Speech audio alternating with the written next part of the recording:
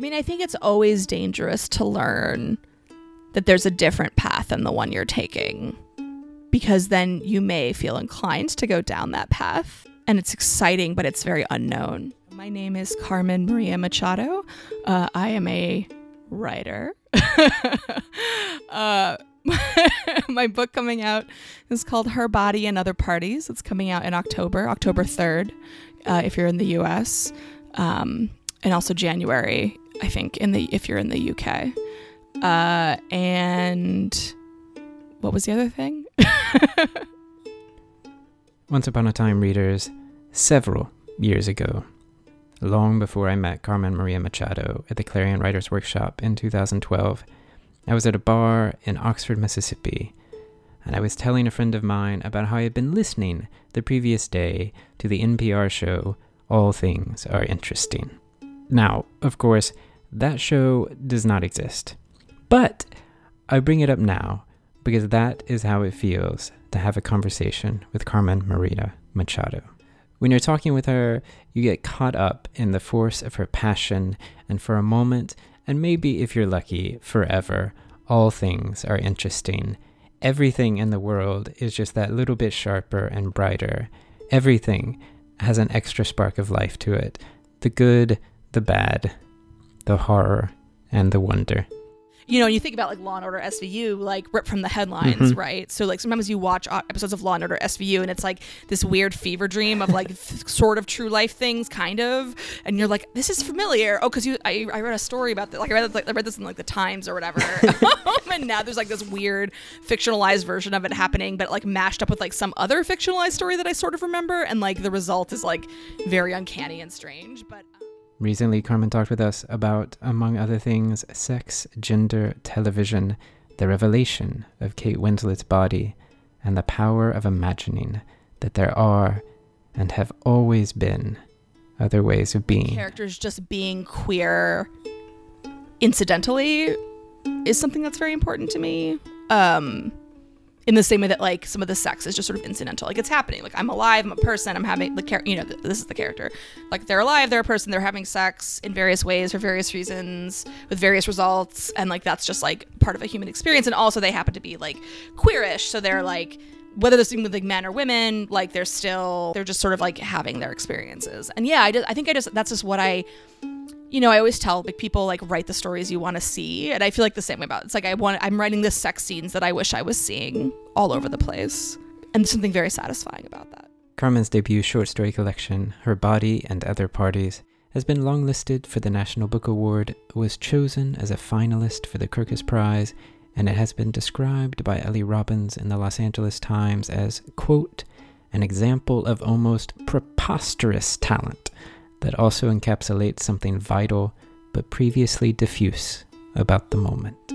People like what is sort of categorizable and explainable, and I think this is true of like bodies, it's true of gender, it's true of sexuality, it's true. And then I think with stories too, people get very invested in like, this is not the thing I thought it was going to be, and I don't like how I feel like this isn't the category that I was promised. And I think people get very stressed out by that. And I think the other people there's a sort of a openness to liminality that I think are usually the people that I become friends with, and also the people who the sort of way of thinking that interests me most, which is that like it's not just enough where like I'm combining these two genres. You're like, I'm just gonna move freely between all these things as I see fit because I can do that because I'm a person and I have words and I can make them do whatever I want. I'm Chris Camerood, and this is a Storylogical Pocket interview with Carmen Maria Machado.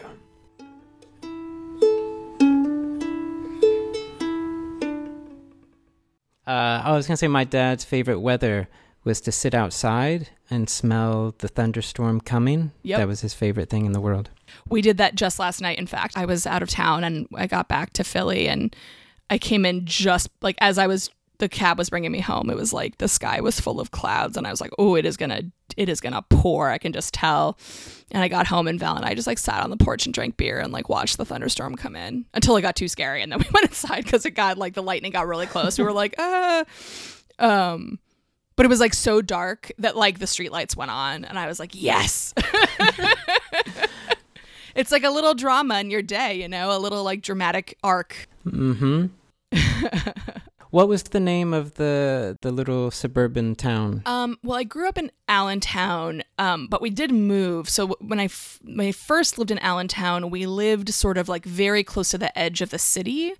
And so it was like near like Muhlenberg College and like near a lot of parks. And it was a very like old sort of tree-lined street.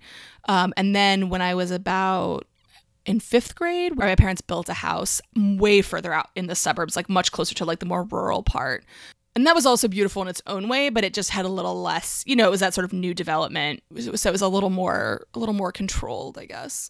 Billy Joel had this song, I think, called Allentown. I wonder if it played any part of your childhood. Yeah, no. What's funny is that song is actually about Bethlehem, which is a neighboring town. But apparently Allentown, this is what I've heard anyway, that Allentown like fit better in the song. So he called it Allentown, but it was more about because Bethlehem Steel closed in like the 70s or the 80s. And it like sort of threw the whole area into like a big economic depression. Including Allentown also, but Bethlehem was actually sort of the main center of that. So, but I definitely know it. I mean, it was handy. Like when I went to college and people would say like, who are you and where you're from? I said, I'm Carmen, like the opera, and I'm from Allentown, like the song. And it was like a handy shorthand.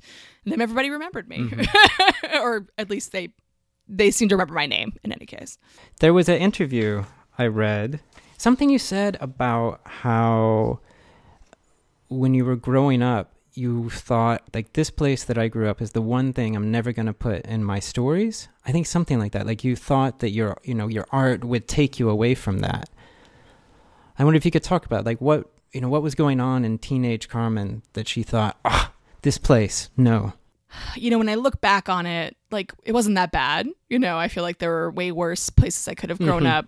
And I think Pennsylvania is very beautiful, and obviously I live here now. So, but I don't know, I think, I had friends and I was a good student. Like I read a lot. I was in some clubs. I mean, I feel like I had like in some ways, like a very normal sort of upbringing, but I was like very religious and had this sort of like really intense, I don't know what to call it, this like intense sort of spiritual crisis of a type. I sort of experienced sexual violence, as so many young women do. There was sort of a lot of stuff. I wasn't getting along with my parents, especially my mother. And so I feel like there was just a lot of, I felt so unmoored, and like there was nothing I wanted more than to go to college. I mean, and I also like, I was one of those kids who always wanted to go to boarding school, because I imagined boarding school like college, where you get to like go away and like live your life. And I think I felt very like I was ready to just be like in charge of my own, not destiny, but just in charge of my own like day-to-day sort of existence. So I feel like when I was younger, I felt like kind of out of control, and I wanted to feel that I felt like other people were in control of my life and I wanted to be in control of my life. And that didn't really happen until I went to college, which I think is like a pretty normal feeling for teenagers to feel like, you technically don't really have a say over like where you go or what you do. And I just didn't like it. And I felt very sort of trapped.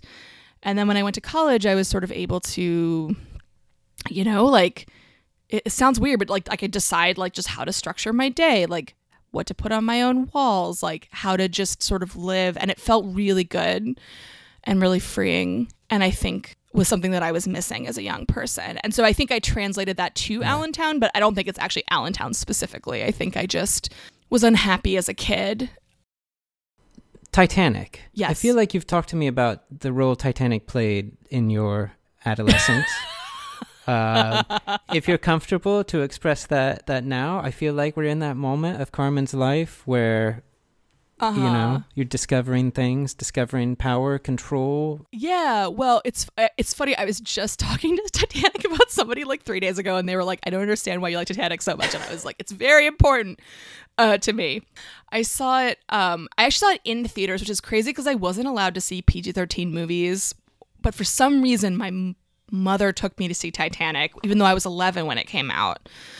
And I was riveted by it. I think it's the source. I feel like it's the root, so to speak, of like a lot of things about me. I think it's the root of my love of a certain amount of sentimentalism. I think it's the root of my love of disaster movies. And I think it's a root of I don't want to say the root of my sexual orientation, but I remember very clearly my mother like covering my eyes during the sex scene, but not covering my eyes during the drawing scene, because I think she thought, oh, like whatever, it's breasts, like Carmen's a girl, she has breasts, or she will, not a big deal. But of course, the assumption being that I was not queer, which I was. So I was like, Kate Winslet's body was a revelation. And it was pretty magical. And I was like, I don't know what's happening to me right now, but I'm having lots of feelings. So weirdly Titanic, it's funny. I feel like I defend it a lot. I also am just like fascinated. I watch it like not infrequently. And like it is, parts of it are kind of silly, but the sort of obsessive level of historical detail in that movie is quite extraordinary. And I'm very much in awe of James Cameron for that, because I feel like that movie is like a manifestation of his obsession, which is also a thing as an artist that I'm really interested in, is like how people's obsessions like turn into art. Were you already writing stories when you saw Titanic? Yeah, I basically wrote stories from when I could pick up a pen. Like I was always really interested in narrative, and I was writing like weird little stories and poems and things when I was like real little. Did Kate Winslet's breasts change what you were writing? I don't think explicitly, though I did, our first computer was like a Windows 3.1 like desktop, which I loved, and I would write I haven't thought about this in a long time. I would write like dirty story, but they were like dirty for like what an 11 or 12-year-old could like conceive of, which was like not very dirty at all.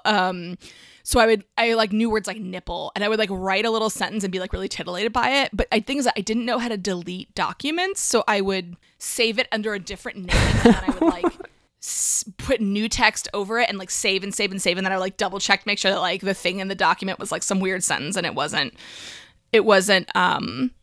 this weird dirty thing or dirty in quotation marks, this like dirty thing I'd written. I haven't thought about that in so long, but yeah, I love that computer. How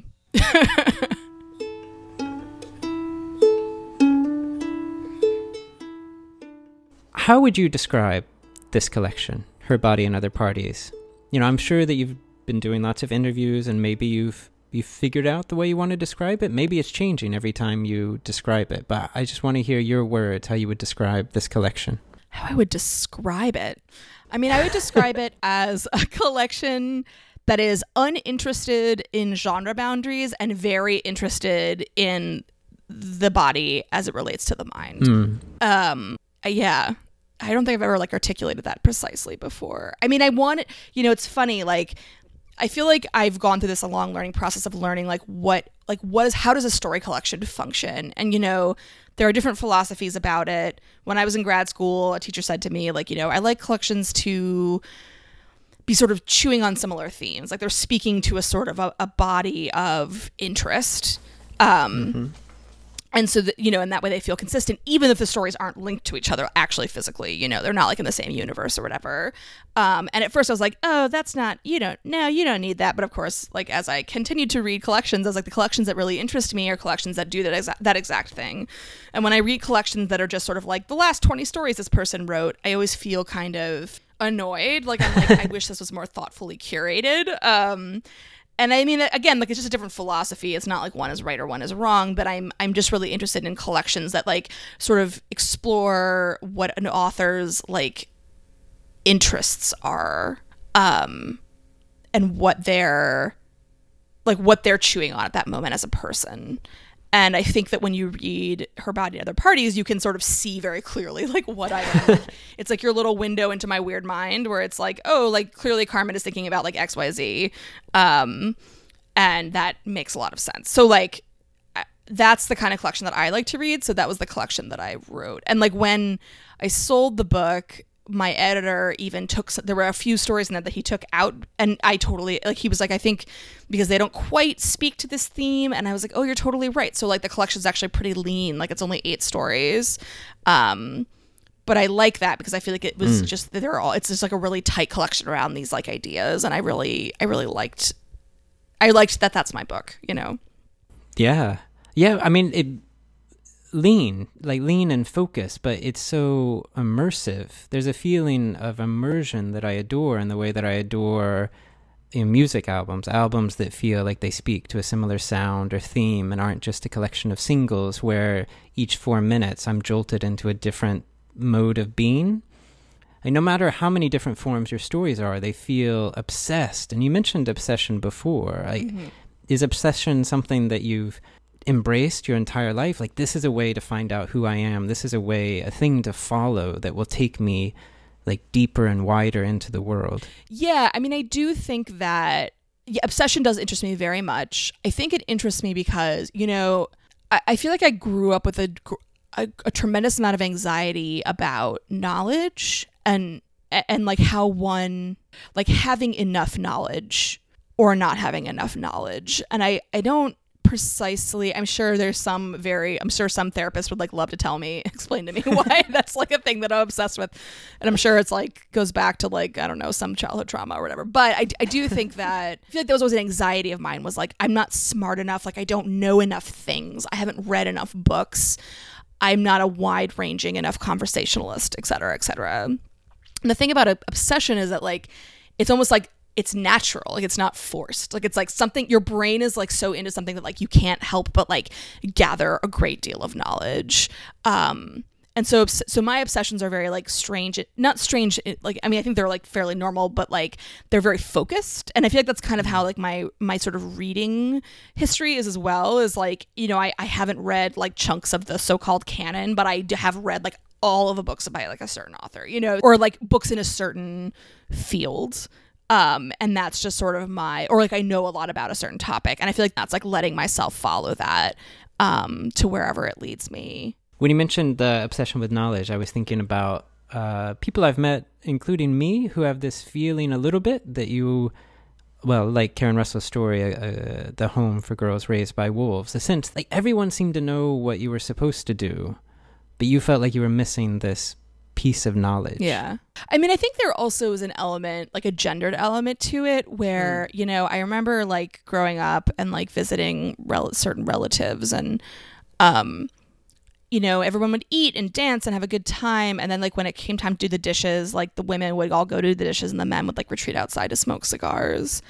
And as a kid, I was like very attuned to that and how unfair and disturbing it was, that it always, not even just like some people labored and some people engaged in recreation, but that it was like the women labored and the men engaged in recreation. And I feel like I was always sort of chasing this idea that like I can be as good as a man, which is like its own like really fucked up, problematic, weird thing to say and to think. And I feel like this is a thing that I struggle with as a thinker and as a writer, and I feel like I've tried to sort of articulate it and write about it, and I've never quite figured out what I'm talking about when I say that. But I feel like there's like some sort of like anxiety in there, and it comes from this sort of like gendered idea, which is not to say that I don't think like my parents were, are lovely and were very, were never like, you can't do this thing because you're a girl. Like it wasn't quite like that. But I feel like it's more like I was really sensitive and attuned to all the really, really sort of nefarious, subtle, sort of gendered messages that just exist in the world, of which there are so many. Right. And I think I'm fighting against that really hard. And it's just been like a real challenge.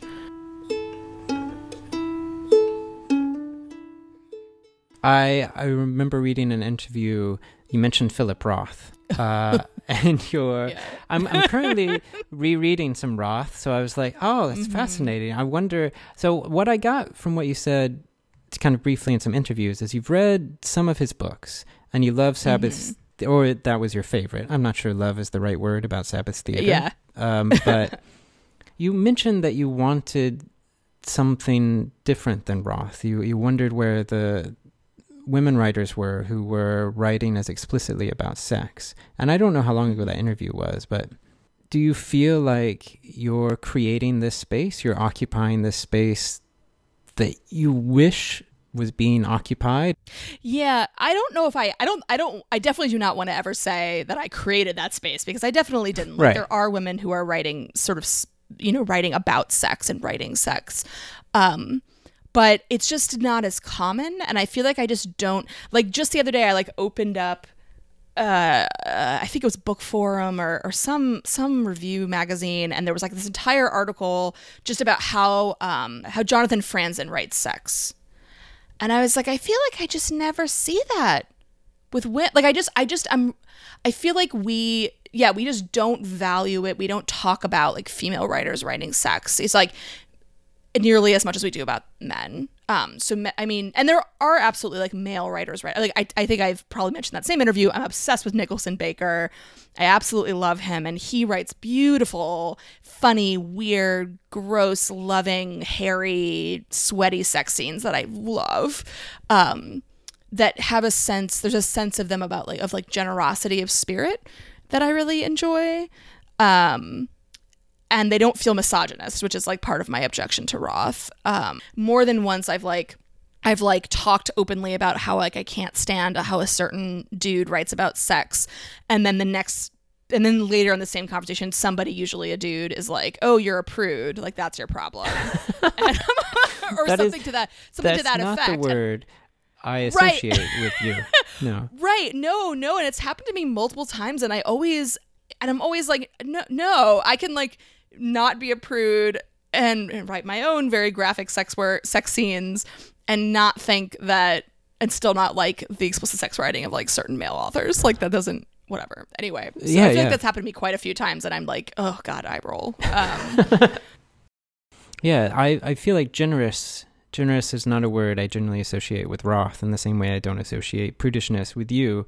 I mean, Roth is generous in his explicit detail at times, but when I'm sure. Well, my first connection to Roth was when I read him as a young person, and I connected to the twinned kind of engines of shame and desire, like a sense of overwhelming desire and overwhelming shame. Sure. Not in any way generosity. And is that something that you've experienced in your life, that you've put into fiction, the kind of way to reclaim some generosity, some dispensing with shame and saying, this is a part of life that is awesome? Yeah, it's funny because I'm like writing this essay right now about writing about sex. So I've been thinking a lot, very explicitly, no pun intended, about sex writing, and like what that means and like why. And I feel like there's this element of, it's not to say that like sex isn't sometimes shameful. Of course it is. But like what I say, as I'm writing this essay, like I feel like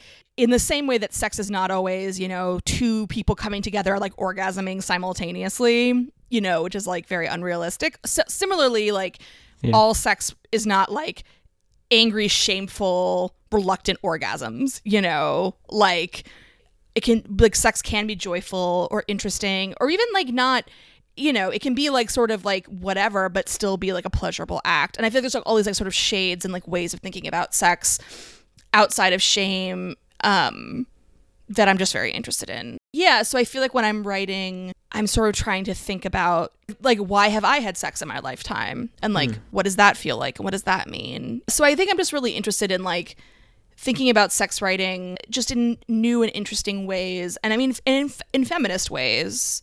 Like I'm writing from women's points of view. Like that's what I'm interested in, and that's what I really care about. It might have been another interview where you said that there was a kind of either activism or importance in just being queer, being a woman, and writing about sex. Yeah, and I think not commenting on it, like characters just being queer incidentally is something that's very important to me. In the same way that like some of the sex is just sort of incidental, like it's happening, like I'm alive, I'm a person, I'm having the this is the character, like they're alive, they're a person, they're having sex in various ways, for various reasons, with various results, and like that's just like part of a human experience. And also they happen to be like queerish, so they're like whether they're speaking with like men or women, like they're just sort of like having their experiences. And yeah, I think that's just what I always tell like people, like write the stories you want to see. And I feel like the same way about it. It's like I'm writing the sex scenes that I wish I was seeing all over the place. And there's something very satisfying about that.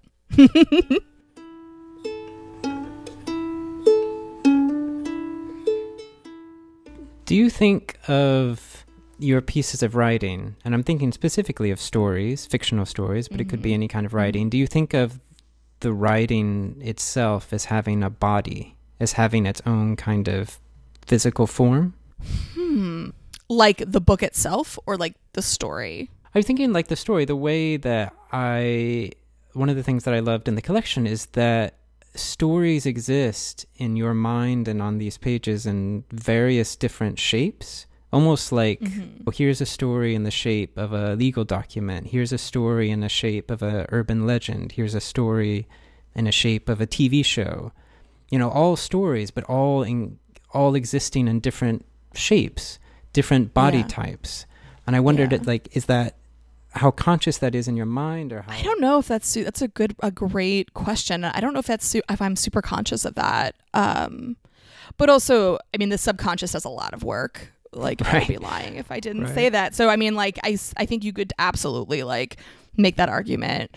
In the way that the body, like, you know, what I love about the body is like, right, like all these pieces like do their own bit, and also it's all sort of serving you and your mind and your existence. And they can be and often are imperfect, and you know, they all have their own job to do, and when you sort of the sum of them is this larger self, right? And so I think you could definitely make that argument for a story collection as like an example of like each thing sort of doing its own thing very well. I mean, hopefully very well, you know, while allowing for like flaws and like, you know, various sort of flights of fancy. And then the sort of end result is this like cumulative body. And we talk about like people's bodies of work, right? Once a writer has written a lot of books, then you have like a body of work, which is like their whole oeuvre or whatever. Like you like, oh, like here I can see the writer, like I can see the body aging, right? Like I can see like this person's mind and body changing as they get older and as time progresses. So yeah, I think that's a very useful metaphor for sure. What drives these different shapes of stories for you? I mean, I think it's a sense of playfulness. I mean, I'm very interested in play. You know, when you're a kid, the world is so open to you in the sense of like your imagination. I mean, I was one of those kids who like walked around like telling myself stories, and like, you know, I played intense games with like anything even slightly anthropomorphic, and even things that were not at all anthropomorphic. And I think that desire to like create stories out of what's around you is like a very like childlike sort of play instinct that a lot of people lose. I think if you don't like nurture it or take care of it, it goes away. And so I think I just am very good at indulging that part of myself. And so that's kind of what my mind kicks back at me. So like I'm just, when I look at forms, I'm always really interested in like what I'm seeing. And I'm like, how can I bend that to my will? Like, how can I take that existing structure and like make it work for some story that I have in my mind? Yeah. And I think I just really, I don't know. I really love it. Yeah. It makes me happy. Which, yeah, that's some part. It's like that subconscious thing again. The subconscious is really a wonderful little buddy to have back there. Oh my God, it's magic. But you got to like take care of it. I think the problem is that people often think like it's like the subconscious, you have to like nurture it and feed it. You can't just like make it do whatever you want. Like it's like doing, you know, but now I'm like at the point where I'm writing so much that like I'll have a narrative problem, and then like 3 days later I'll be showering and like my subconscious will kick back out the solution to the problem 3 days ago I was trying to figure out, you know. And it's pretty great. It's like really exciting. It's like, thanks, buddy. Yeah, like, thanks, friend. That's very helpful to me. So what have you discovered? Like how do you nurture this? I know it's different for every single person, but you know, what's your thing? How do you take care of your buddy? I mean, I think I allow myself time with my mind. You know, it's like any kind of relationship, right? It's like you gotta, you know, it's like if you're struggling, if you and your partner aren't like getting along, you gotta like maybe go on some dates or like spend some time together. And it's like the same way. It's like you've got to just like be alone and like be thinking. And that sounds obvious, but like, you know, in your day to day, like there's just so much going on that like sometimes you don't have time to do that. And actually, this is a thing. This is a reason. One of many reasons why I find this is going to come around, I promise. I find street harassment so fucking annoying is because oftentimes when I'm thinking, it's because I'm like out walking around in the world, like in my own head, like performing my own business and like thinking about whatever. And then someone just fucking interrupts me because they're like, want to tell me that like they like my ass or whatever. And it's like, that is like doubly insulting. You know, it's like insulting in this way where it's like, sorry, like I was just like in my own mind, which is like my right as a person, and like you felt the need to just like take me out for no reason at all, except your own like weird perverse satisfaction. So I feel like that was kind of a weird tangent, but anyway, I like to spend time with my mind, and I think also just like keeping track of my interests and reading. Like I feel like I'm always beating this drum, but like some people, it's like you've got to read, and like when I have writer's block, I read, and like that's just so important, because other writers have figured out their own solutions to their own problems of their stories, and reading is a way of like feeding and being like, here's all this, it's like new material, it's like fuel, you know. And then also just like cultivating my own interests, like keeping track of them. Like I just like have like lists, and whenever I get an idea I write it down immediately, so I just like have it all kind of written down somewhere, and like that's just like a really useful way of being like acknowledging like, thanks, you know. I'll write that down, that's a good idea. Yeah, I never thought of writing something down as a kind of honoring totally your mind. Like it's come up with this thought and you take a moment to write it down. Yeah, exactly. So television. Yeah. So I grew up and I just love television. I just felt like it formed a lot of my subconscious. Did you see the Too Many Cooks thing? I did. Okay. I love it so much. Yeah. Yeah. And you know, I notice reading your stories, television pops up occasionally, sometimes it totally in the background, like Inventory, where it's the screens are kind of giving us the background of what's happened. Sure. In a way that reminds me of Children of Men, which I know that you adore. And I love TVs in the background doing some expository work. It's great. Mm-hmm. And then in Difficult at Parties, the characters watching porn, and the people on the screen, they're hearing thoughts, they're hearing voices, almost like the video they're watching is haunted by something. Mm-hmm. And then, of course, the especially heinous 272 views of Law and Order, which is just glorious TV haunted by everything. So is TV a thing? I'm assuming it's a thing. Like why are you fascinated by TV? I mean, I'm generally interested in other media forms. You know, I'm interested in like video games and movies and TV and all kinds of things.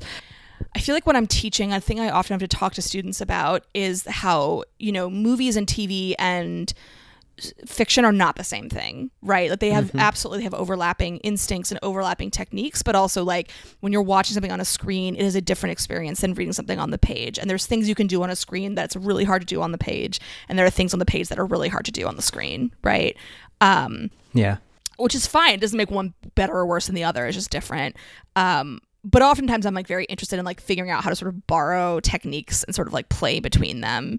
Because, you know, obviously fiction, like I love interiority. I love letting characters go off in their own heads. And so like that's the pleasure for me of having the page.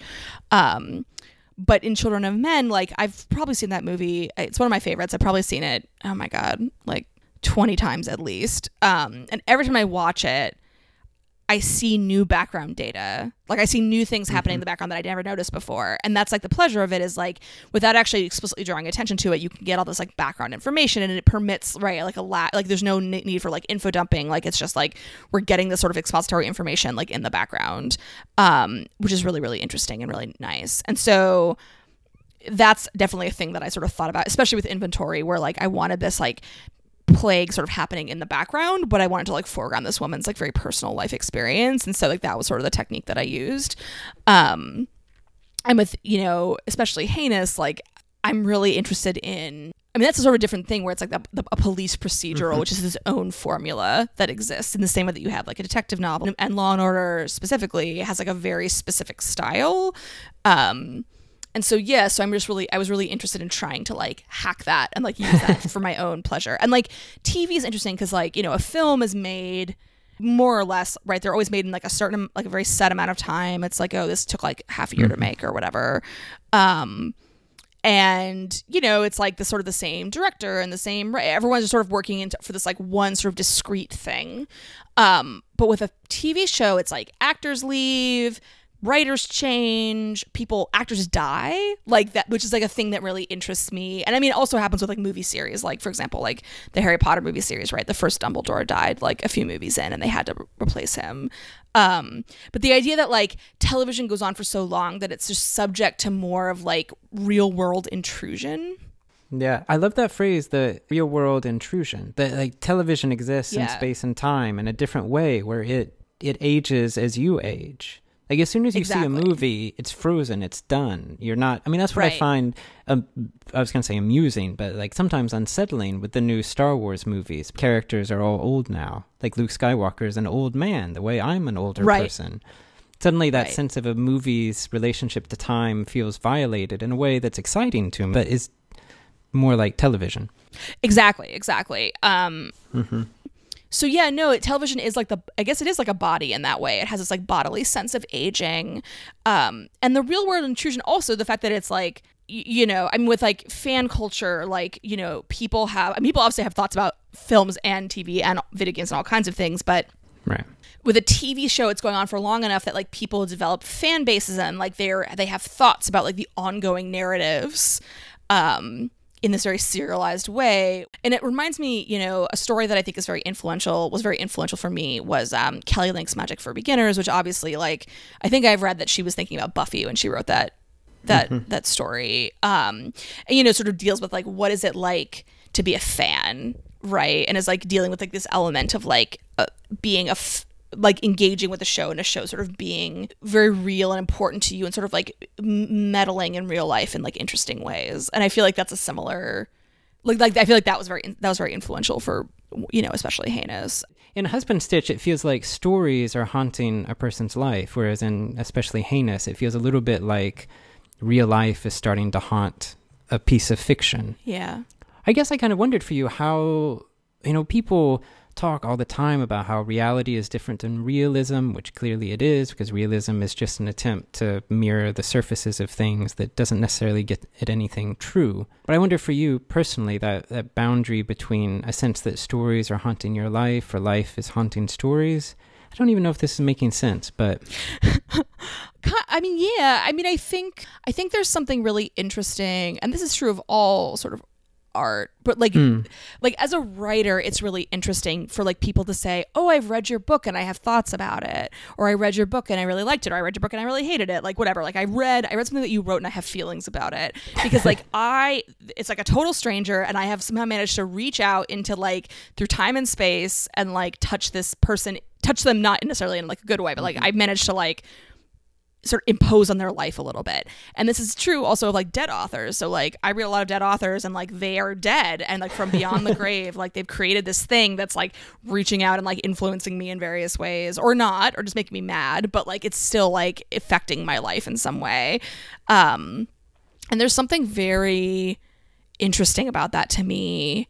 And then also the way in which like sort of, again, with like TV, like our sort of human instincts and our human experiences like reach back and sort of touch, you know, and you think about like Law and Order SVU, like ripped from the headlines, right? So like sometimes you watch episodes of Law and Order SVU and it's like this weird fever dream of like sort of true life things, kind of, and you're like, this is familiar. Oh, because I read a story about that, like I read this in like the Times or whatever, and now there's like this weird fictionalized version of it happening, but like mashed up with like some other fictionalized story that I sort of remember, and like the result is like very uncanny and strange. But yeah, so I feel like, again, right, it's like those things are kind of imposing on each other, and I think there's something very beautiful and weird and scary and interesting about that process. Was that something you wanted in Husband Stitch, the feeling that those stories were impinging or pushing against something? I'm thinking of all of the urban legend stories that are... Sure. Yeah. I realize some people may not have read it, so maybe you should describe it a little bit, but, you know, they'll go read it. They'll read it. Right. Yeah. They'll read it. I mean, yeah, I guess, yeah. So the short version is like it's the story of the woman with the ribbon around her neck, which is like an urban legend. And then it's like her story sort of told kind of in almost in a realist way, in the sense of like it's just like her life from when she like meets her husband until other things happen, but and then sort of in between she's sort of like narrating back like the urban legends or like familiar urban legends, like, you know, the girl who got stuck on the grave, and like the woman who took the liver from the corpse and like ate the liver, and various like, you know, urban legends that really interested me. I always wonder, like, what is a science fiction story in a science fiction story? Like, in a science fiction world, what kind of science fiction stories do they have? And like in a horror world, what kind of horror stories do they have? And in a fantasy world, what kind of you know? And I feel like in the same way, it's like in this urban legend, like what do her urban legends look like? And so they're like familiar-ish, but they're sort of warped and off from what we sort of know them to be. And that became that story. Yeah. You were talking before about imbuing the objects in your world with spirits, you know, kind of an animating consciousness, and it strikes me it's similar, that you're giving interiority to stories. Maybe this is a stereotyping too much, but I feel like a lot of people read stories and the story is the surface of the story, and then for other people it's another place to imbue with its own spirit, like to give it an interiority, to give it a mind of its own. Yeah, you know, I think that might be one of the differences between I feel like this is a controversial thing to say, but I'm like, I'm thinking off the cuff, whatever. Yeah. I feel like that's sort of a difference between what I would call like a literary writing and like, I guess, more commercial fiction. Where I feel like a lot of commercial fiction, it feels like you're just watching a movie and there's this surfaceness to it.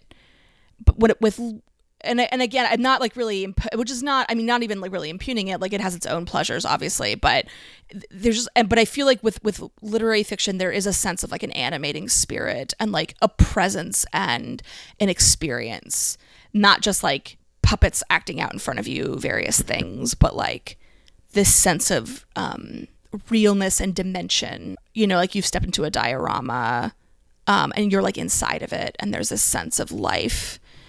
And that's the kind of fiction that really interests me, regardless of what actually genre it manifests as, you know, which can be like anything. But that, and I think that's why prose is so important to me. I feel like sentences are really important because I think they aid in that process. In the process of taking you where? Of animating, of like animating the work. Yeah. Like giving it a muscle and giving it a spirit and giving it a sense of dimensionality. Yeah. I think that's part of the job of sentences, and I think it's possible to try to do that with like a story that's not working, and so like then it feels like, you know, beautiful and dead. Like I feel like it's not that's like fixes the problem or anything, but yeah, I think that's why I'm really interested in sentences, because I feel like they're doing that work. It's like, you know, the story is Frankenstein and like the sentences are like the electricity or the lightning. Or the Frankenstein's monster, I should say. Barry Hannah criticized one of my stories when I was doing a workshop with him as though I had built a cathedral around a dead cat. So, I mean, I don't know what the problem with a cat is, but I feel like, yeah, totally words are magic. That's what spells are, is incantation of words. And you might cast all of these beautiful spells, but it feels like you're just trying to animate some random... I mean, cats are great, but I feel like what he was saying is, you know, it's just a cat. You're just bringing a cat back to life. You're not really animating a whole something. I don't know. I've offended cat lovers, but yeah, it's fine.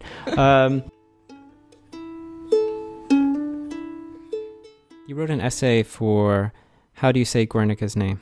I never say it right. I say Guernica. I think it's Guernica. I don't know. I feel like it's not the way I say it. Okay. But anyway, that magazine, which is great, except I can't pronounce it.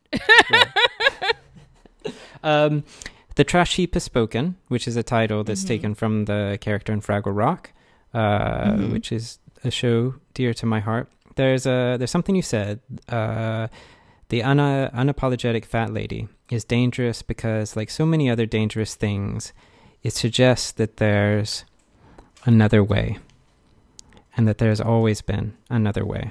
I wonder, what is it that's so dangerous about another way of being? I mean, I think it's always dangerous to learn that there's a different path than the one you're taking, because then you may feel inclined to go down that path, and it's exciting, but it's very unknown, you know, and some people don't. Some people don't want to do that.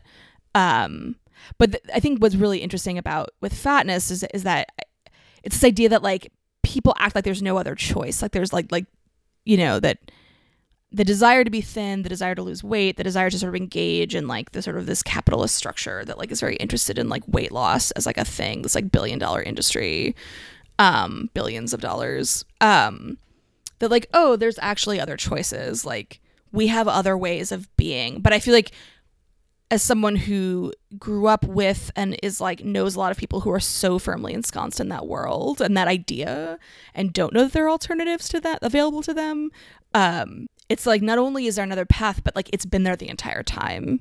Like it's not brand new. Like it has always existed. And I'm sorry that you got on this other weird path that you feel like is your only choice.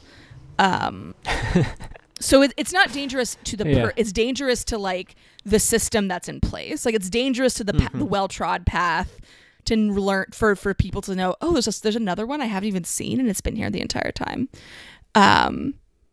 So I was just really, I mean, I'm interested in that particularly as it comes to like fatness in the body, but obviously that can like manifest as all kinds of different ways. Yeah, like even what can seem innocent in the way that people think children are innocent, which is ridiculous. Children are just little humans.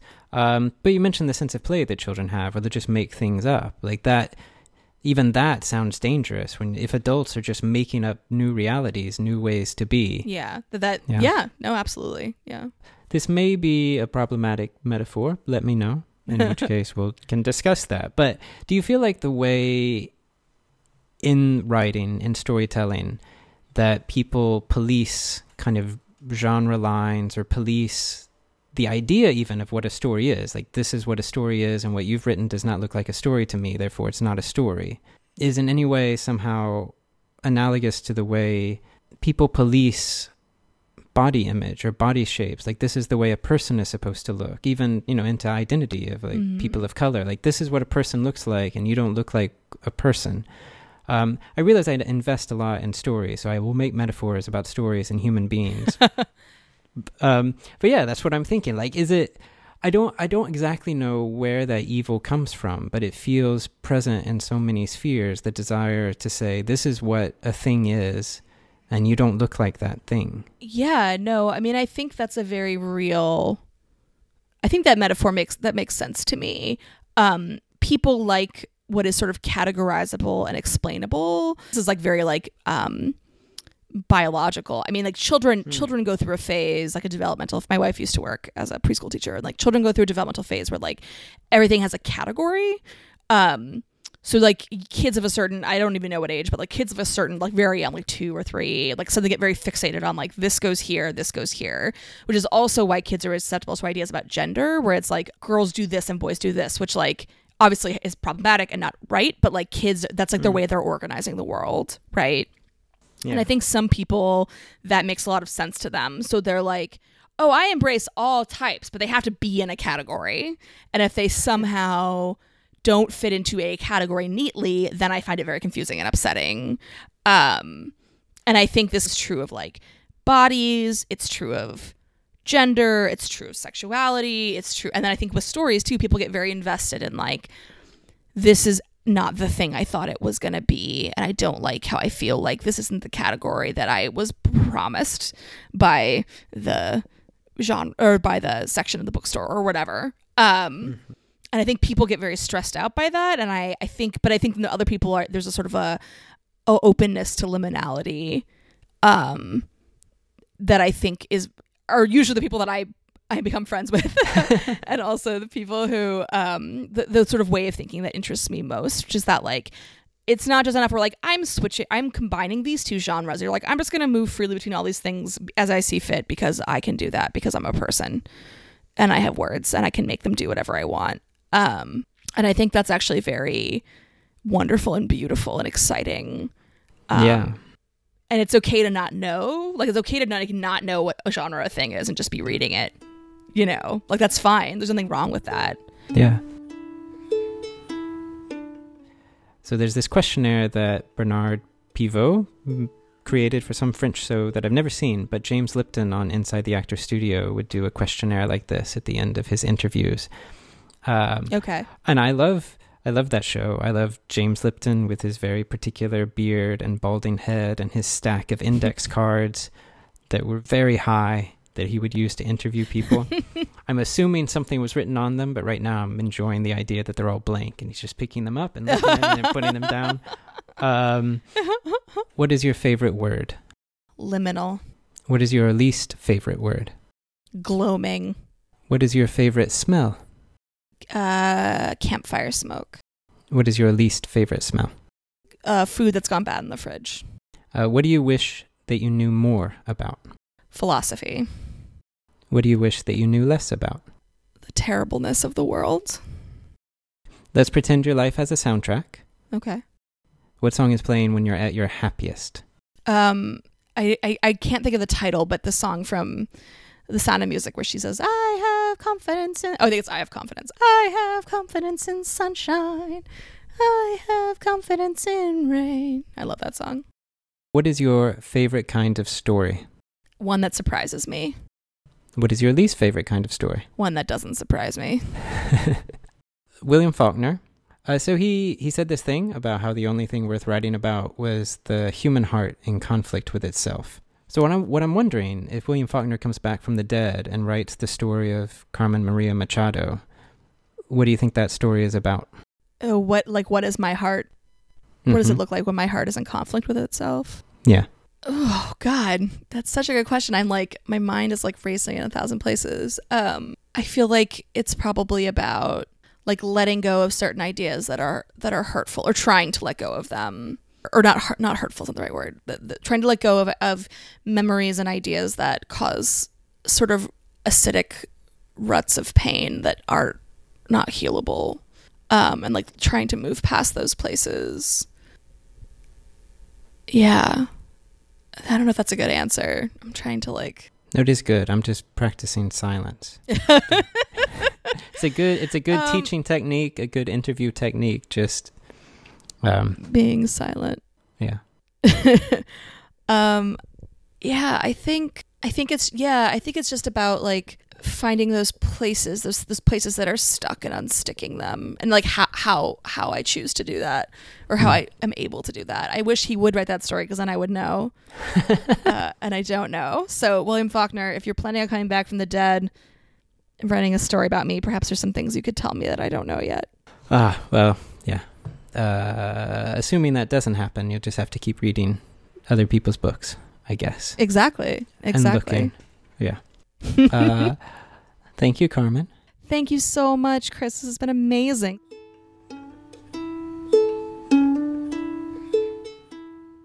You can find out more about Carmen at her website, carmenmariamachado.com, or by following her on Twitter at Carmen M. Machado. You can find a version of this interview featuring informative footnotes and an illustrious illustration of Carmen by our very own E.G. Kosh at our website, storylogical.com. While at our website, be sure, if you haven't already, to subscribe to this podcast and check out our past episodes, in which we discuss the stories we love and also, more or less, everything ever.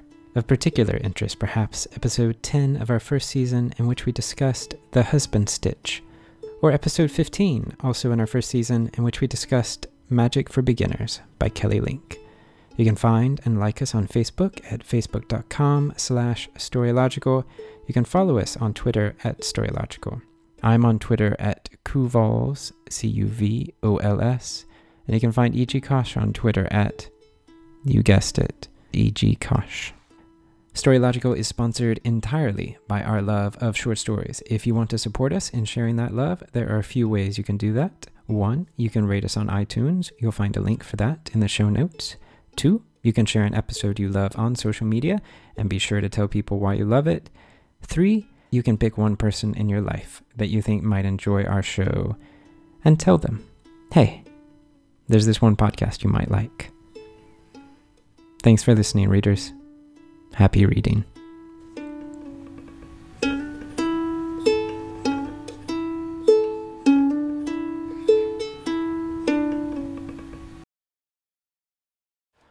I think that is an excellent summation of something.